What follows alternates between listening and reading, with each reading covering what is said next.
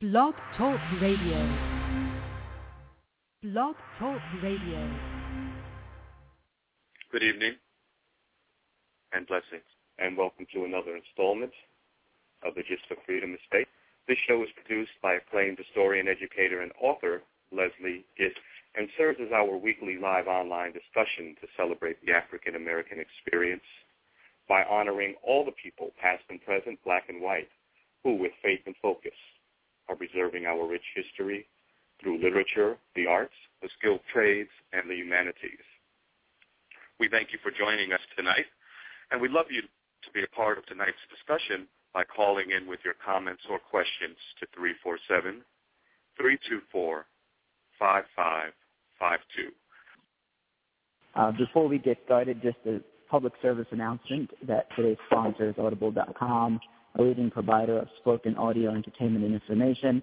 You can listen to their audiobooks whenever and whenever you want and get a free book when you sign up for a 30-day free trial at www.audiobooksblackhistory.com. That's www.audiobooksblackhistory.com. Okay, this is William Lauren Katz, and I would like to introduce my book, Breaking the Chains. It's a story of slavery and slave resistance in the United States. And one of the things, which I'll come back to in a moment, is that it's highly illustrated with many photographs and line drawings and engravings of the time that I collected so that they could be used to not only tell the story, but to show the story. And I'll come back to that in a moment. The book has a number of chapters, 13 in all. It starts from Africa and the first rebellions that took place against the slave catchers in Africa, takes one on the high seas, the trip across the Atlantic, in which there were 100 or more slave rebellions. In some instances, the Africans taking control of the ships and even getting back to Africa. And then it goes on to what happened here in the Americas, where slaves were considered from the beginning a troublesome property, which meant nobody adopts to slavery, nobody likes it, and everybody who has a chance revolts, and every people who has ever been enslaved, whether it was the ancient Hebrews or people of modern times, find a way to resist, escape, and it talks then on the chapter that you're going to be hearing on the battle for family and knowledge, and how families kept their structure together as best they could.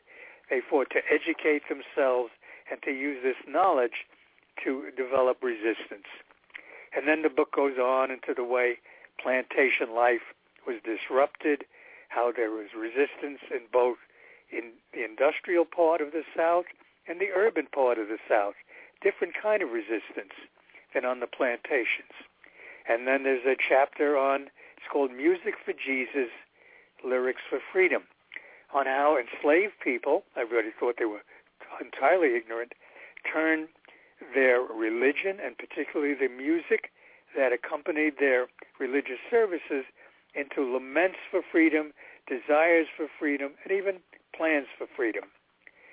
And the book goes on to discuss Runaways and Maroons, these colonies that formed when Native Americans and African Americans joined together to make a life for themselves that was to be their American dream and to fight off those who would stop them.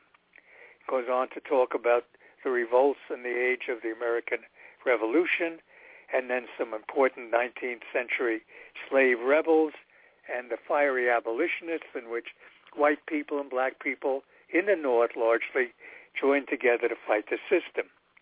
And the last three chapters are on the Civil War and how the Civil War was a massive uprising of African Americans for freedom, and hundreds of thousands joined the Union Army and Navy and actually brought Lincoln's Emancipation Proclamation to reality. Slaves escaped, black men in uniform liberated Charleston and other cities, and so on. And that's how the book goes on. Now, on Chapter 3, I would just like to add something the listener won't get at when you hear the reading, and that's the pictures. One of the pictures shows early on is a photograph from 1909 showing a black marriage ceremony which marked the end of slavery, because some couples had been married for years, for decades, but they rushed off once they were free, since they could not be legally married when they were enslaved, and had their marriage solemnized and written into law. And another is a rare picture I found in a Harper's Weekly of an African-American community in Tennessee, in which you can see of the women set up an orphan asylum to care for children. Slavery also provided, as the picture shows, scant protection for women and children, as a man looks in as a woman tries to protect her children. Anyway, these are just some of the pictures in Chapter 3, and I hope you enjoy the reading. The book is Breaking the Chains, African-American Slave Resistance. And this is William Loren Katz. Thank you. Good evening and blessings, and welcome to another installment of the Gist of Freedom Estate. This show is produced by acclaimed historian, educator, and author Leslie Gist, and serves as our weekly live online discussion to celebrate the African-American experience by honoring all the people, past and present, black and white, who, with faith and focus, are preserving our rich history through literature, the arts, the skilled trades, and the humanities. We thank you for joining us tonight, and we'd love you to be a part of tonight's discussion by calling in with your comments or questions to 347-324-5552. Before we get started, just a public service announcement that today's sponsor is Audible.com, a leading provider of spoken audio entertainment and information. You can listen to their audiobooks whenever and whenever you want, and get a free book when you sign up for a 30-day free trial at www.audiobooksblackhistory.com. That's www.audiobooksblackhistory.com. Recorded Books Incorporated presents an unabridged recording of Breaking the Chains, African-American Slave Resistance, by William Loren Katz, narrated by Peter Francis James. Chapter 8. Revolts in the Age of Revolution. Centuries before the Minutemen bravely stood at Concord Bridge, African slave rebels struck for freedom. They introduced the idea of revolution to the British colonies long before white men wrote an eloquent Declaration of Independence. From the beginning, slave rebelliousness was a hallmark of life in colonial North America. We are determined to shake off our bondage, and for that purpose we stand on a good foundation. Many have joined, said a black Charleston rebel. Africans had been wrenched from societies that cherished liberty, practiced justice, and treasured the young and the elderly. Though untrained, unarmed, and vastly outnumbered by the armed society around them, they repeatedly attempted insurrection. In the earliest slave rebellions, blacks often united with Indians. In 1526, the two races joined in a North Carolina coastal revolt that sent the surviving European colonists packing for home. When Native Americans besieged Jamestown in 1622, whites died, but Africans were spared. In 1657, Africans and Indians invaded Hartford, Connecticut. In 1727, the two peoples threatened Virginia settlements. During Pontiac's uprising in 1763, a white Detroit resident complained, "The Indians are saving and caressing all the Negroes they take." To prevent solidification of a force that could spell their doom, British officials heated up ancient rivalries and ignited new ones. In 1758, South Carolina Governor James Glenn proclaimed, "It has always been the policy of this government to create an aversion in them, Indians, to Negroes." Divide and rule became British colonial policy. Africans were armed to fight Indians, and Indians bribed to hunt runaways. For recapturing runaways, Indians received 35 deerskins in Virginia and 3 blankets and a musket in the Carolinas. Local Indian nations often refused to hunt people they had befriended, so Europeans recruited other nations living at a distance. The 18th century, which ended with the American and French revolutions, first gave birth to slave uprisings from New York to Georgia. In 1712, New York slaves rose to kill and wound more than a dozen whites. Then rebellions flared in Virginia and the Carolinas. Soon, fearful South Carolina whites, outnumbered by their slaves, armed when leaving for church. In 1739, 3 uprisings rocked the colony. The largest was at Stono River, where rebels seized a warehouse full of guns and ammunition.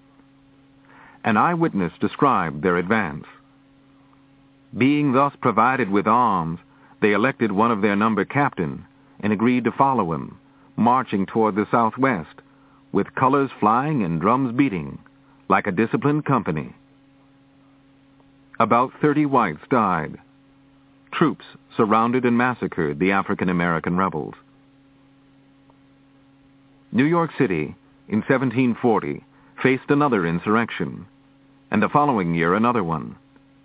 In 1741, authorities executed 31 African rebels and 4 whites who helped them. In Georgia, in 1770, where slavery had been installed only a generation before, there was a major insurrection. In 1775, as tension between English rulers and colonists mounted, a slave outbreak shook North Carolina. These rebellious slaves prepared the colonists to challenge British tyranny. Before they rose against King George III, often white American patriots were trained in slave-fighting armies, battling against people striking for liberty. In reaching for arguments to justify their thirst for independence from England, the Founding Fathers claimed, all men are created equal and have a right to freedom. They justified revolution against unjust or tyrannical authority. Some carried the issue of liberty further.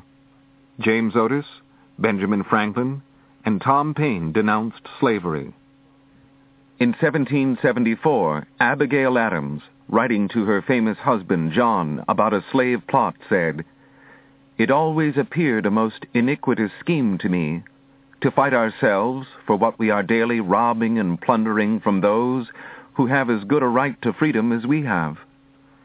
In his first draft of the Declaration of Independence, Jefferson denounced King George III for promoting the African slave trade, but Jefferson's criticism was eliminated after pressure from slave-holding delegates to the Continental Congress.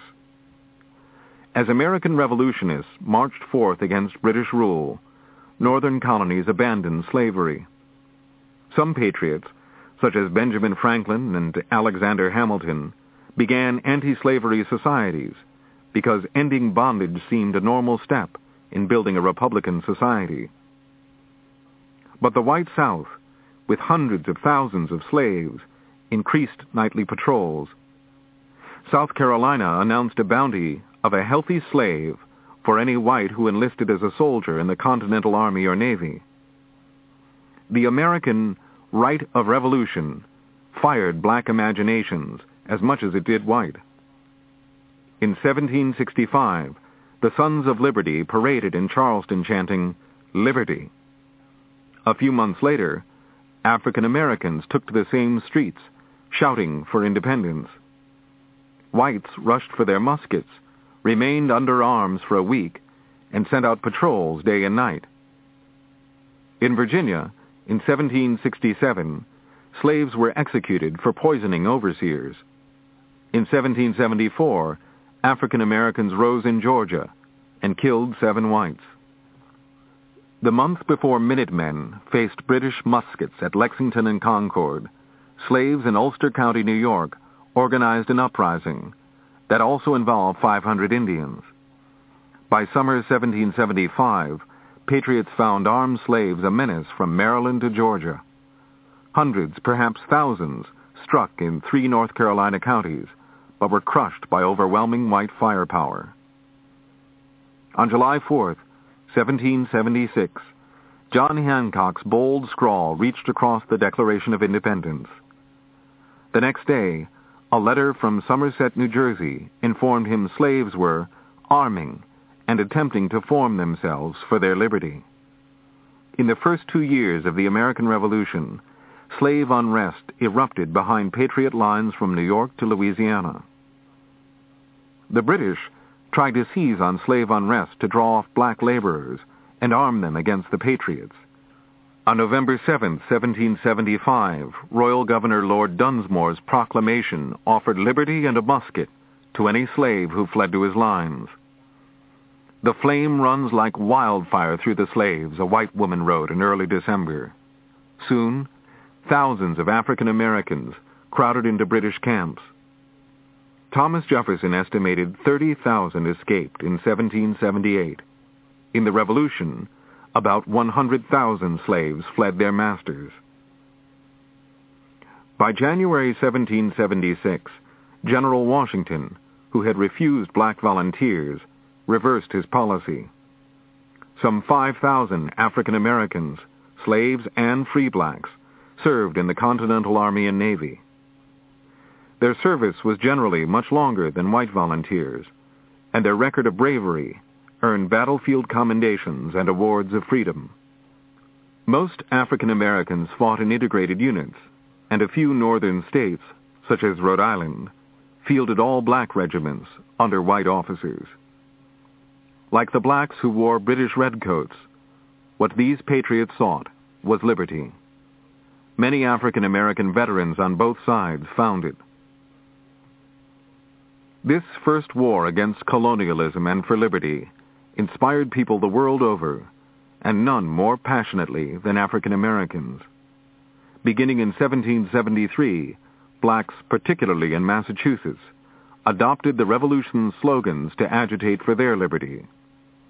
One black petition reminded officials that Africans are a free-born people and have never forfeited this blessing, and have in common with all other men a natural right to our freedoms.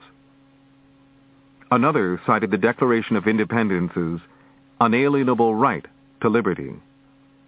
In 1780, African American petitions protested against taxation without representation. Americans hoped their victory would trigger waves of democratic revolution, topple kings, and establish just governments in the world. Wrote Thomas Jefferson, "We are pointing out the way to struggling nations who wish, like us, to emerge from their tyrannies also." Friends of republicanism cheered when the people of Paris liberated the Bastille prison, executed their king, and began to build their own democratic government. Even as the French wrote their Declaration of the Rights of Man, the new democratic spirit spawned a revolution across the Atlantic in one of France's Caribbean colonies. San Domingo's sugar made it the richest colony in the world. France ruled this island of 500,000 enslaved Africans, 4/5 of the population, who labored under brutal masters and backbreaking conditions. Today, this island is called Hispaniola, and it contains the nations of Haiti and Santo Domingo. Almost half of the colony's free people were a mixture of white and black, and were denied citizenship rights by the French. The French king's divide-and-rule policy kept the mixed population from siding with the slaves, but France's democratic revolution stirred both classes. First, the mixed population revolted against French discrimination. Then, the slaves. In 1791, massive slave revolts in San Domingo transformed the struggle among free people over their rights into a black revolution to overthrow slavery. By the next year, slavery had ended. Toussaint Louverture, 50, a short, brilliant slave coachman, became the revolution's charismatic military and political figure. He kept his island loyal to France, and made strategic alliances with foreign powers. His armies drove armed Spanish and British invasions into the sea. Louverture never wavered in his pledge to end bondage. In 1797, he told the Directory, the 5 men who ruled France, of his people's determination. "We have known how to face dangers to obtain our liberty. We shall know how to brave death to maintain it." The United States traded with Louverture, but did not recognize his government. When some slaveholders demanded his overthrow, a Pennsylvania legislator reminded his fellow citizens of a U.S. insurrection that secured independence. For anti-slavery Americans, the successful revolt in San Domingo was seen as proof that U.S. slavery was doomed. The rebellion bloodied the country, as every side carried out fearful atrocities. In the United States, some whites warned that black suffering under bondage could also lead to widespread bloodshed. Slaveholders, on the other hand, blamed San Domingo's African rebels for the continuing violence. It proved, they insisted, blacks needed European masters with a whip hand. When Napoleon seized power in France, Louverture sent him a dispatch that included his 1801 Constitution, which ended slavery and abolished government racial discrimination. An infuriated Napoleon wrote that the Constitution rejected the dignity and sovereignty of France in favor of independence. "Why should this not be so?" answered Louverture. "The United States did exactly that, and with the assistance of monarchical France, succeeded." The black ruler rejected Napoleon's threats and bribes, and the hope you entertained that I might be induced to betray the cause. Fresh from dazzling military victories in Italy, Napoleon decided to restore French power and slavery in San Domingo. He dispatched huge armies under the command of his brother-in-law, Leclerc. Though the French failed to defeat the revolution, Leclerc tricked Louverture into a meeting aboard a French ship and seized him as a prisoner. Louverture stood on the deck and predicted, "In overthrowing me, you have cut down in San Domingo only the trunk of the tree of liberty. It will spring up again by the roots, for they are numerous and deep." The Louverture died in a cell in the Alps. His assistants, Jean-Jacques Dessalines and Henri Christophe, fought on. Christophe had served in the American Revolution and been wounded in the Battle of Savannah in 1779. He was one of more than 700 blacks the French had recruited when they had helped the U.S. patriots. Dessalines and Christophe continued the war until the French surrendered in November 1803. On New Year's Day, 1804, on the very spot Louverture was captured by the French, a declaration of independence for the new Republic of Haiti was announced. This proud Indian name identified the Second Republic of the New World. For the first and only time in history, slaves had liberated an entire country. Napoleon's armies were soon defeated in Europe, but Haiti was the first to explode his global ambitions. Napoleon had hoped to build an empire in the New World by dispatching huge armies from bases in San Domingo and the Louisiana Territory. The slave rebels of Haiti changed his plans. Their revolt taught him how difficult it was to hold colonies across the Atlantic Ocean. When U.S. diplomats arrived to purchase New Orleans from France, Napoleon made a new suggestion. For 4 cents an acre, he sold the entire Louisiana Territory to the United States.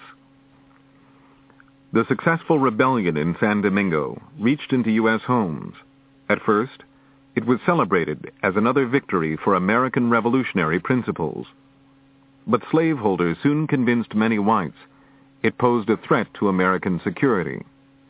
The triumph of democracy was fine, they said, but only for people with fair complexions and European culture and manners. Some masters claimed their slaves became more menacing as news of Haiti spread to southern plantations. Slaveholders feared their laborers would be contaminated by seeds of revolution from the West Indies. Thomas Jefferson was convinced that sparks from Haiti had the power to set the Southland afire. In 1782, southern states began to ban black refugees from Caribbean islands. South Carolina denied entrance to blacks from the West Indies, South America, or any French-ruled island. In 1803, the U.S. House of Representatives voted unanimously that refugees from San Domingo posed a danger to the peace and safety of the United States. A victorious, independent Haiti confirmed the worst fears of U.S. slaveholders. If armed slaves had defeated mighty Napoleon's armies in battle, what might be their fate? Until U.S. slavery ended, worried Southern whites kept asking this question.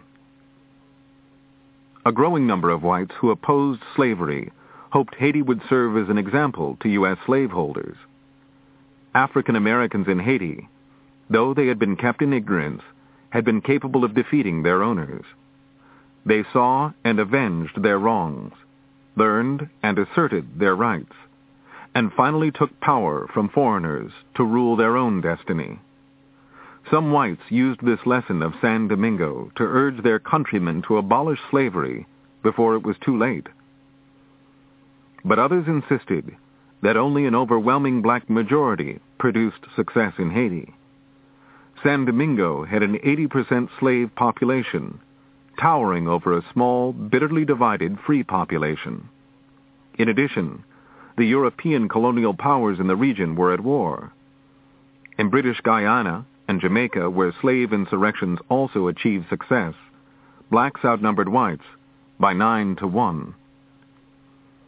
These conditions did not exist in the southern states of the U.S., where African Americans formed a bare majority in only Mississippi and South Carolina, 55% to 57%.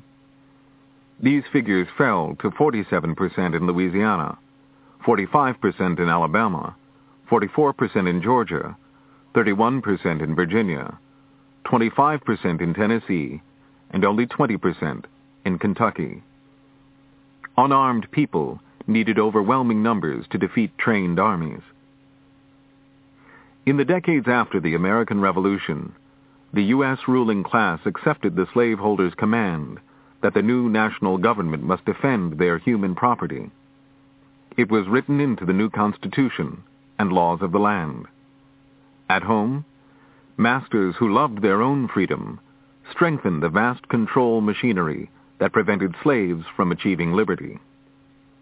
As people settled on the frontier, the remote, inaccessible havens where rebel armies could organize began to vanish.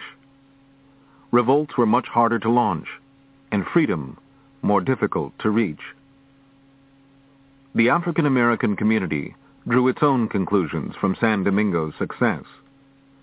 Haiti taught that thrusts for freedom did not always end in military defeat and painful death.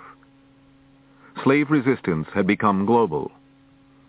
Louverture, Dessalines, and Christophe became inspiring role models. In slave cabins, at night, parents told children warming tales of a land not far away in the Americas, where black freedom fighters defeated powerful European tyrants and lived to rule the day. Chapter 9. 19th Century Slave Rebels. The American, French, and Haitian revolutions delivered messages about freedom that neither slaves nor masters could ignore. But as 19th century slaves took heart and drew strength from victories over European rulers and bondage, U.S. slaveholders tightened control over their slaves. One white Southern response was to close off blacks from all information about resistance. Beginning with the American Revolution, and perhaps before, news of uprisings rarely appeared in print. In 1774, James Madison wrote of one revolt, "It is prudent that such attempts should be concealed as well as suppressed."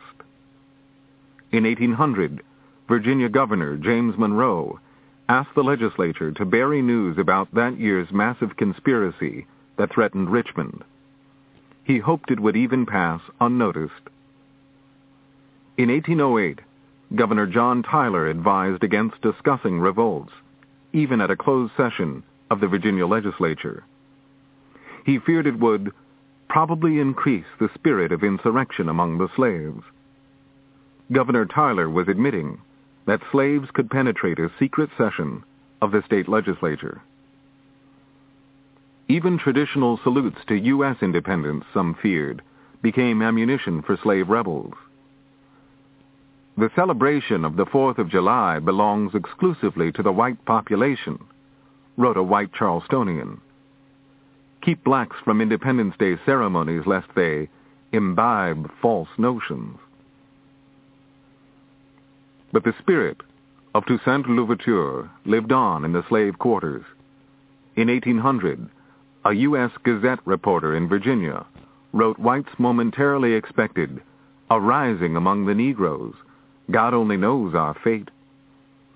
In 1822, a Charleston woman wrote a friend, last evening, 2,500 of our citizens were under arms to guard our property and lives. But it is a subject not to be mentioned, and unless you hear of it elsewhere, say nothing about it. These describe two carefully directed plans by slaves to capture southern cities, Richmond in 1800 and Charleston in 1822. While visiting the South, British reporter William H. Russell read several dreadful accounts of murder and violence where slaves rose against their owners. After interviewing planters and their wives, Russell concluded, there is something suspicious in the constant, never-ending statement that we are not afraid of our slaves. Though owners like to boast, our servants are perfectly happy. Privately, many admitted, we are living on a volcano. Whites knew what their reactions would be if white families were forced into slavery. Thoughts of bloody black retribution were never far from their minds. Panicky imaginations heard impending bloodshed in chance remarks, silly rumors, minor brawls, mysterious fires, and unsolved deaths. Almost any challenge to white authority, even by a few, could be seen as a burning fuse leading to the slave quarter. Investigations ruled by the terror-stricken sent whites running for their guns, whips, and horses. Savage bloodletting was the easiest response to actual threats and imagined ones. Many times in the 19th century, slaves tried to slash their way to freedom, but the lives they took never matched the barbarity and massive murders of the white reprisals that followed in their wake. Separating black uprisings from white hysteria was difficult in the early 19th century and poses problems today. Since rebellion was a subject not to be mentioned, evidence was buried. No black rebel survived to publish his or her story. Most died quickly at the hands of state authorities or posses in the field. Rebel confessions were extracted by white officials and provide an incomplete picture of events. Much of what happened in each plot remains unclear, except there were numerous rebellions, many more conspiracies, and they were invariably crushed with unstinting brutality. By the 19th century, slaveholder power rested on thousands of well-trained troops and command of communication and transportation. Slaves began with a few weapons, no military training, and perhaps a hope of seizing an enemy arsenal. They had no experience with guns, no way to practice being an army, and few places to hide once the militia appeared. Slave Solomon Northup wrote, "Without arms or ammunition, or even with them, I saw such a step would result in certain defeat, disaster, and death, and always raised my voice against it." Rebels had few good choices. If they involved too few, they could quickly be isolated and overwhelmed. If a leader expanded his conspiracy to hundreds or thousands, he risked betrayal by its weakest links. Many schemes were revealed by informers whom whites richly rewarded for their cooperation. To avoid inevitable exposure, some leaders planned surprise attacks that would seize weapons and recruit volunteers on the way. This idea rested on a shaky faith. Slaves on the rebels' line of march would be asked to risk their lives for those they hardly knew, who suddenly appeared with a plan nobody had time to explain fully. Even if some joined the ranks, could this spontaneous, unarmed rabble stand up against the trained military units whites were bound to summon? Despite the dangers, time and again those in chains attempted insurrection. Their decision often came as a last desperate stab for freedom, and at a system that held their lives and families in contempt. 4 major slave rebellions shook the South during the first half of the 19th century. For African American communities, the leaders became legends in the tradition of Toussaint Louverture and Henri Christophe. Whites shuddered at the names. In 1800, in Henrico County, Virginia, Gabriel Prosser, 24, 6'2", with no record of resistance, plotted for months to capture Richmond. A blacksmith, taught to read by his master's wife, Prosser was a devoted student of the Old Testament. Samson was his hero. With his wife, Nanny, and his brothers, Solomon and Martin, on the night of August 30th, 1800, Prosser assembled on his master's estate a force estimated at more than 900. Some carried scythes and clubs, others bayonets, and a few had guns. Prosser and his officers, knowing of Louverture's alliance with France, planned to spare Frenchmen and Quakers, and to recruit Catawba Indians and poor whites. His strategy was to divide his forces into 3 columns under previously selected officers, capture Richmond's armory, and subdue the city. Believing 50,000 blacks and friends of humanity would join him, he foresaw a victory as great as the one in Haiti. A sudden storm brought floods that poured over the 6 miles of roads to Richmond. The conspirators were drenched, isolated from their target, and disheartened. Convinced heaven had spoken, they went home to wait for a better omen. The conspiracy began to unravel. Prosser and his officers were betrayed, captured, and sentenced to death. One bravely told his captors he had done for African Americans what Washington had done for Americans. I have ventured my life to obtain the liberty of my countrymen. Though federal intervention was unneeded, Governor James Monroe requested and received permission to use the federal armory at Manchester. Thus, a federal government made its first commitment to crush slave revolts. The governor's investigation claimed the Prosser plot embraced most of the slaves in and near the city, and perhaps the whole state. Governor Monroe had served in the Revolutionary Army and studied law with Thomas Jefferson. Now this former revolutionary came to interview the present one. The governor left no record of the exchange. Prosser seems to have made up his mind to die in silence, he wrote. Monroe later added, unhappily, while this class of people exists among us, we can never count with certainty on its tranquil submission. Gabriel Prosser and 30 to 40 followers were hanged at the Richmond jail. But even as they died, some whites spoke of their true spirit of heroism and utmost composure. This led to an open debate in Virginia on continuing slavery. Slaveholder John Randolph said, "The accused have exhibited a spirit which, if it becomes general, must deluge the southern country in blood. They manifested a sense of their rights, and a contempt of danger, and a thirst for revenge, which portend the most unhappy consequences." Governor Monroe believed the danger to the public posed by slave unrest is daily increasing. He corresponded with his friend, President Thomas Jefferson, about placing free black people on frontier land. In a series of secret sessions, the Virginia legislature debated ending slavery, but put off a decision. Grave warnings came from other Southerners. George Tucker wrote a popular pamphlet stating that the love of freedom is an inborn sentiment, given by God to all humans from philosophers to slaves. At the first favorable moment, it springs forth and flourishes with a vigor that defies all check. Tucker wanted to free all slaves, but whites would not sacrifice so rich a treasure. The controversy provoked by Prosser's revolt reached beyond Virginia. Mississippi Governor Winthrop Sargent warned his people to expect uprisings.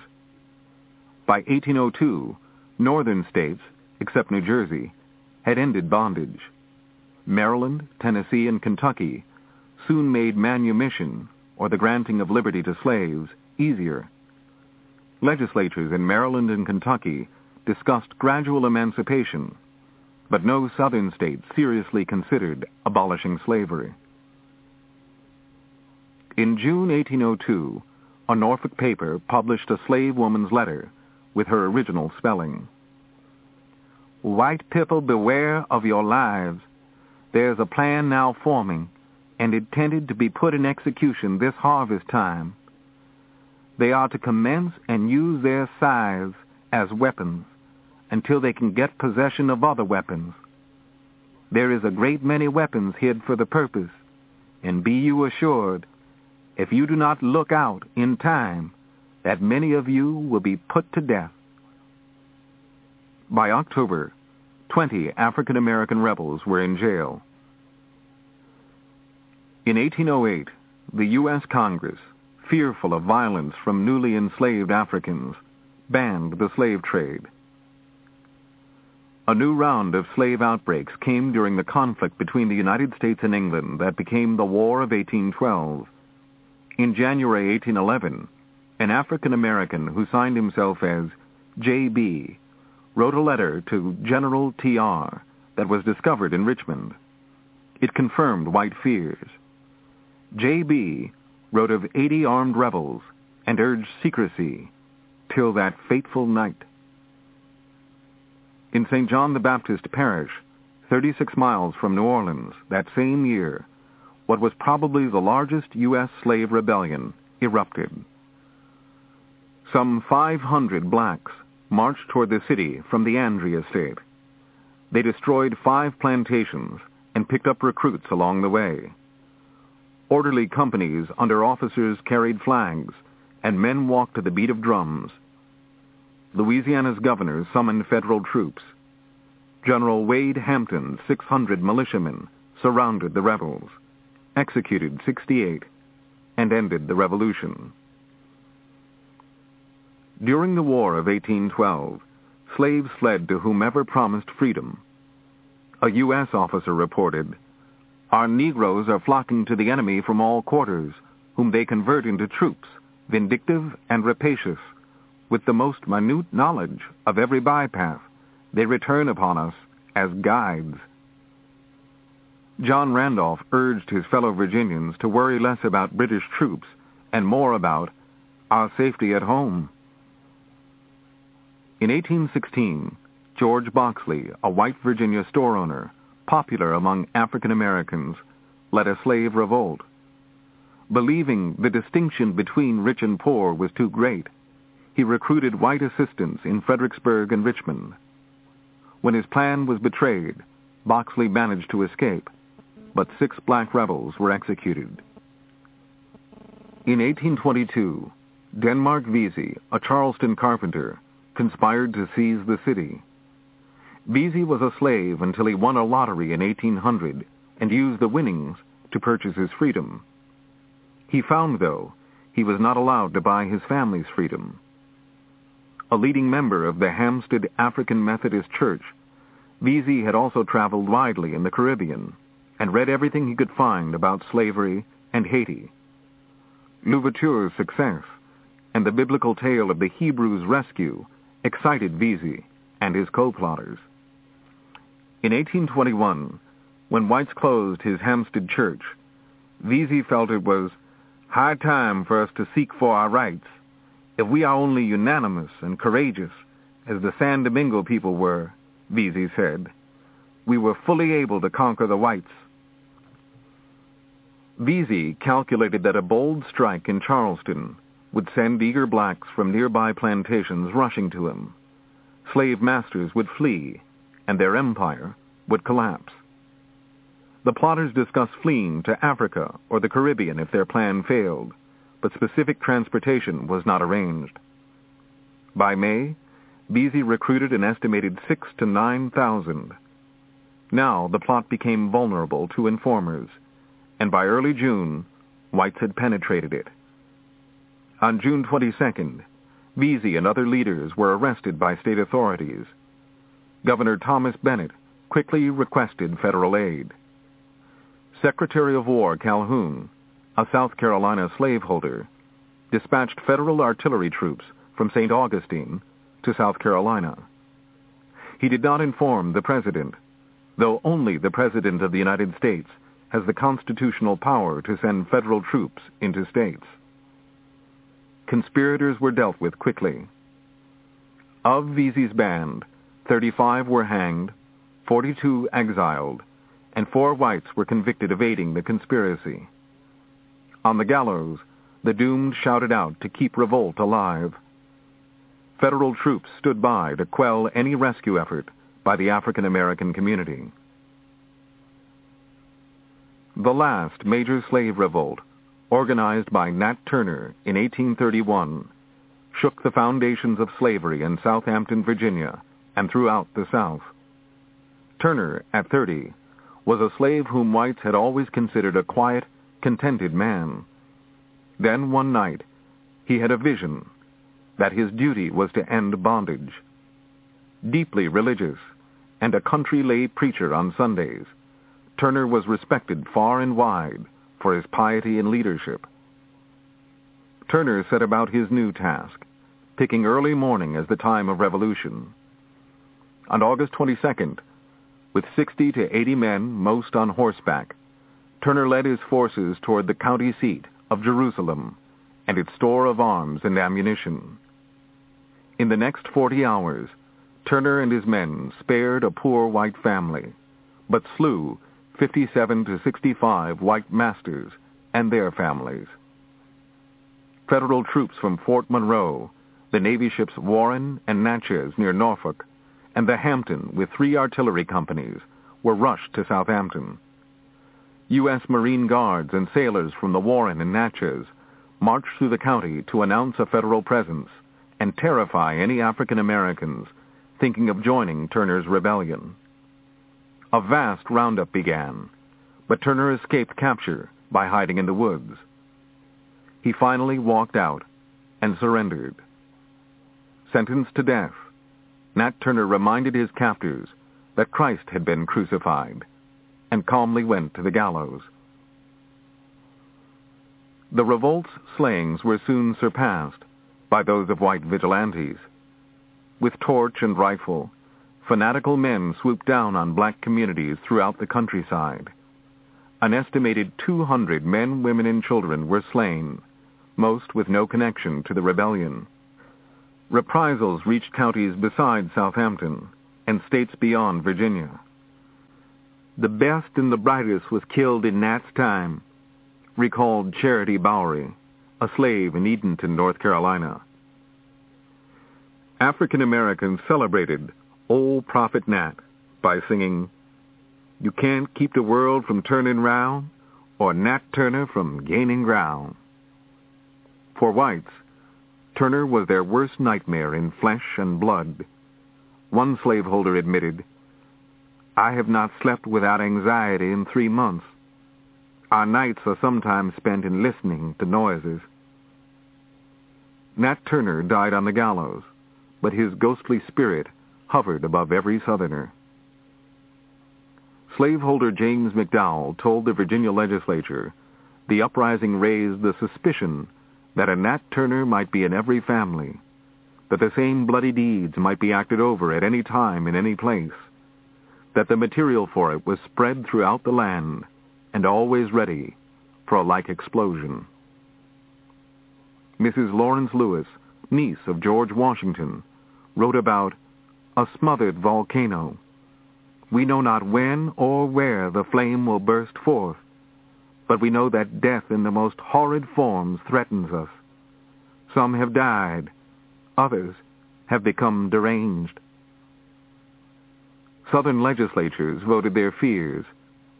Since Turner read and preached, laws were passed against black preachers and banning the teaching of slaves. To see you with a book in your hand, they would almost cut your throat, recalled one slave. Laws were passed in many southern states that made manumission of slaves almost impossible. One Virginia legislator spoke of his goal for slaves. We have, as far as possible, closed every avenue by which light might enter their minds. If you could extinguish the capacity to see the light, our work would be completed. They would then be on a level with the beasts of the field, and we should be safe. The massacres carried out in the wake of Turner's revolt were designed to terrorize black communities. However, 2 mutinies on the slave-trading ships showed even terror had its limitations. In 1839, Joseph Chinque, son of an African king, led 54 Africans being transported to the New World in a revolt aboard the Amistad. The Africans tried to steer back to their homeland, but treacherous white crewmen guided the ship toward the Connecticut coast. Interned at first, Chinque and his men were finally freed by the U.S. Supreme Court. Former President John Quincy Adams served as their volunteer lawyer. In 1841, Madison Washington led a mutiny of 19 on the Creole, sailing from Hampton Roads, Virginia, with a cargo of 135 slaves for New Orleans. Washington and his people sailed to the Bahamas. They were warmly welcomed there by fellow Africans who sailed out in small boats to surround a liberated Creole. The end of the 18th century had brought models of successful revolutions against tyranny to the Americas, but it also brought profound changes to slave communities. They were no longer dominated by people who had lived or been fighters in Africa, or who were steeped in its cultures. Slaves remained powerless, uneducated, and unarmed in the 19th century, while U.S. industrial might and military power soared. Slaveholders' surveillance over and brutality toward slaves rose. Pioneer families settled in the hills and backcountry that might once have been home to Maroon colonies. New roads were built and trains reached into frontier regions. These opened a continent to whites and closed it to rebel slaves. The year after Nat Turner and his men were executed, the U.S. Army began to round up the 5 civilized nations at bayonet point for a forced march to the deserts of Oklahoma. These great Native American nations that once provided a refuge for fugitives in the heart of the South were gone. Even as African American rebels conspired, they knew their enemies were gaining on them, and their escape hatches were disappearing. The defeats of Prosser, Vesey, and Turner highlighted painful truths. Slaves realized that they were surrounded by Southerners who grew up with guns and were capable, in response to resistance, of unlimited racial brutality. Heavily armed militias stood prepared for the first alarm of revolt. Unarmed slaves saw they could be overwhelmed by disciplined, experienced troops with concentrated firepower. Any attempt at resistance would bring certain and immediate destruction, said slave Lunsford Lane, wise from seeing many uprisings fail. The men who fought with Prosser, Vesey, and Turner learned that powerful forces waited in distant ambush. Behind local militias stood the awesome military potential of the United States government. Its marching orders came from pro-slavery politicians. But the revolutionary upsurges of 1776, 1789, and 1791 fueled black hope and nerve. During Prosser's revolt, slaveholders warned that this newfangled French revolutionary philosophy of liberty and equality meant trouble. They called slaves clearly the Jacobins of the country, the anarchists and the domestic enemy.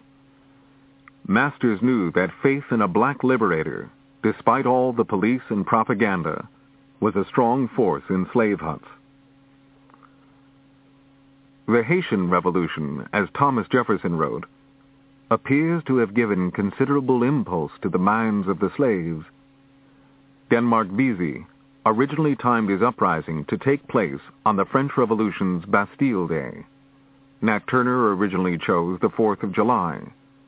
Prosser planned for his armies to carry a banner reading, "Liberty or Death," the slogan of Liberator Louverture, into Richmond.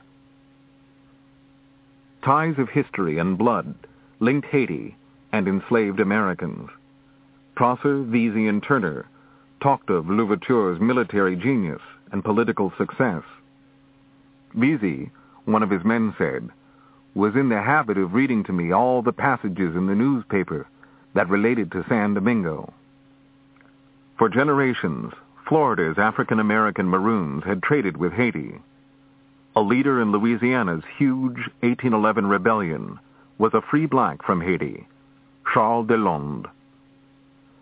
African insurrections in Haiti, South and Central America, and in the United States sealed the doom of the African slave trade.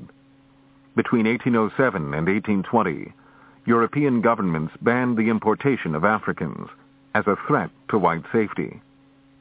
In 1833, England ended bondage in its overseas colonies. Slave insurrections also created a new problem for slaveholders. In crushing rebels, they were forced to reveal the uncharitable and undemocratic character of a system committed to cruelty. With their whips, chains, and fire, they stood exposed as petty and reckless tyrants. To battle their human property, they were fully prepared to undermine both white constitutional rights and the will of the majority. To protect their investments, slaveholders demanded greater control over Congress and the presidency. They were no longer able to pose as kindly Christian civilizers. Increasingly, they appeared to fellow citizens as a violent force that scoffed at democratic traditions and threatened the peace.